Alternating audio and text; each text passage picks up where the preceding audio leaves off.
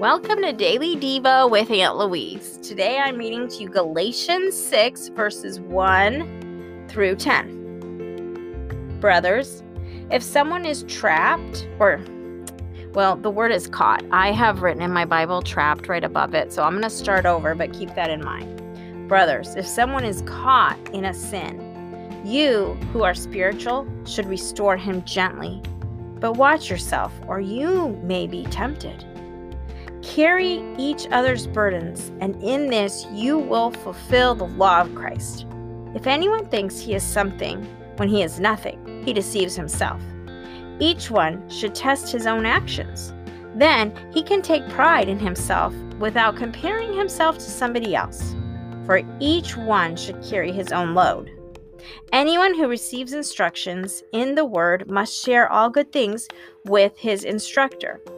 Do not be deceived. God cannot be mocked. A man reaps what he sows. The one who sows to please his sinful nature, from that nature will reap destruction. The one who sows to please the Spirit, from the Spirit will reap eternal life. Let us not become weary in doing good, for at the proper time we will reap a harvest if we do not give up. Therefore, as we have opportunity, let us do good to all people, especially to those who belong to the family of believers.